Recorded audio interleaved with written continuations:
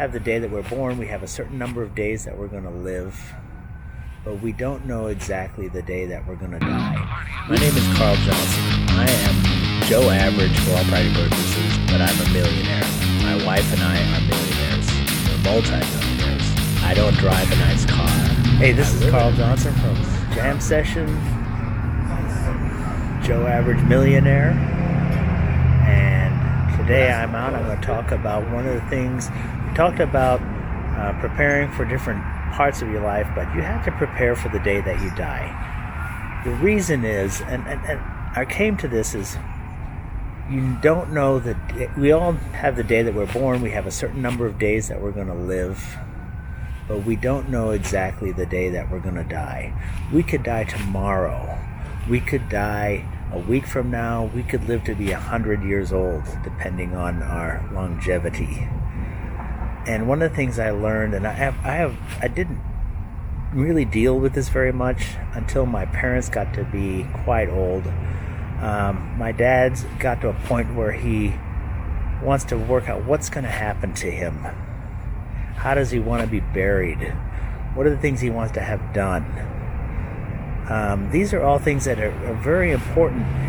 What I found in a lot of cases is that if you don't decide what you want to have done, there are family members that could end up fighting, trying to figure out what wants to be done.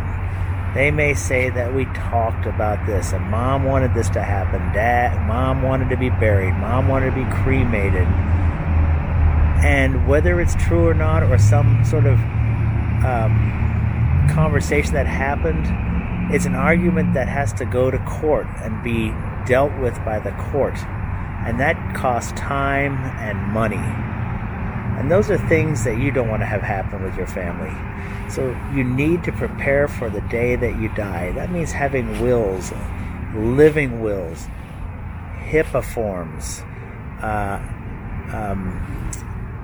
what's going to happen if, when you're in hospital, what's going to happen to your property. There's things besides wills that you can do with your properties that don't have to go through probate. Being in the industry, I have noted, in the real estate industry, I've noticed with probate, it's amazing how much families will fight with each other. And I've even talked with my attorneys about this. It's amazing how families will turn on each other and how they will argue with each other, and things will get so ugly because mom and dad or you or whatever it is didn't take care of what they want to have happen to them when they die. It's amazing the number of houses that I've gone through where somebody has lived in this house. It's the most beautiful house. It has very beautiful things. And once a family goes through there looking for cash and jewelry, tipping things over, dumping stuff out, it's like they've ransacked the house looking for things. And sometimes the parents will tell the kids, hey, there's money hidden in this house, so don't just let it go. Go through and look.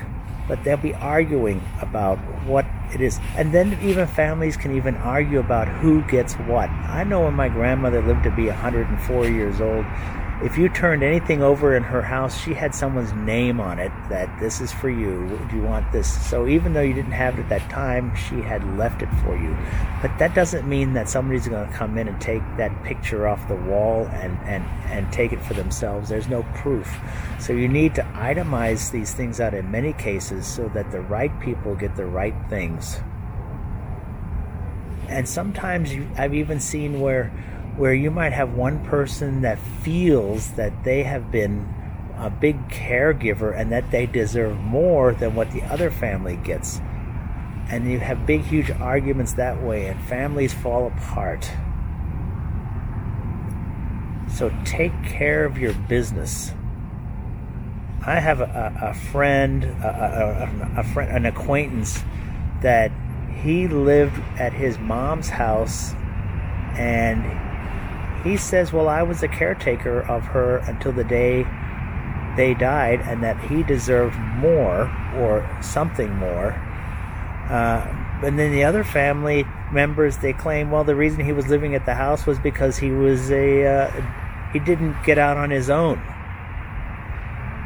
right? So was he really a caretaker of the family or the parents or not? So you don't want to have those arguments. I'm trying to think of some other things that could happen. I know in the state of Texas there's 7 different documents, and if you will go log on, I'll give you a location where you can find that information. But even there's a thing called a TODD, Transfer Upon Death Deed, that you can do with your house. In the state of Texas, they have a ladybird deed. See, there's so many legal things that you need to take care of, and the other thing is if you don't take care of those things can get stuck in probate. You know, it takes time and money to probate something. If a person doesn't have a will, you can take 4 or 5 years to probate. And if you have a business that you're running, that business gets stuck in limbo. It may be able to operate, but who owns the business? How does it get divided up with the family members? You have certain family members that feel that they provided more than others, and they feel that maybe they should deserve more. And then maybe the mom and dad who own the business, they want to have the business divided out equally in some way, and have plans for certain people to be taken care of in different ways. Let's say you have I'm thinking of a hypothetical situation. Let's say you have a family of 4 children, and one children has cerebral palsy or is unable to take care of themselves adequately, and so that person has to be cared for in a certain way. How does that person get property? How does that person taken care of? Do some of the other family members feel that they should get everything and let that person get taken care of in a certain way?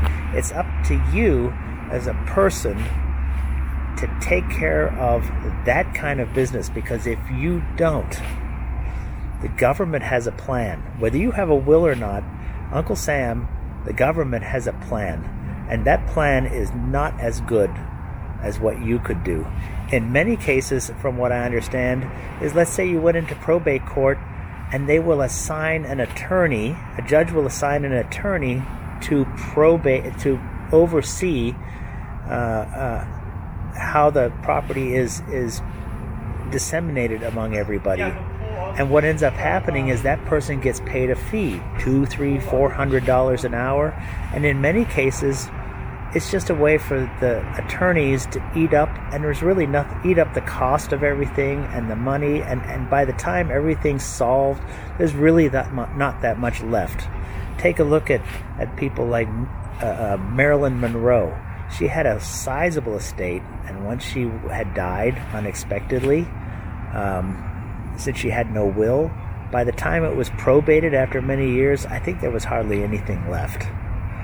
And so once the government and attorneys get their hands involved in things, many times there's not much left for the people in the end. So it is you who has to learn how to prepare those things and prepare for your death.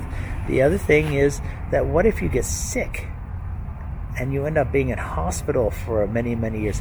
That could a sickness can put you in a position where it just totally dissolves all of your wealth in a matter of a few years until there's nothing left.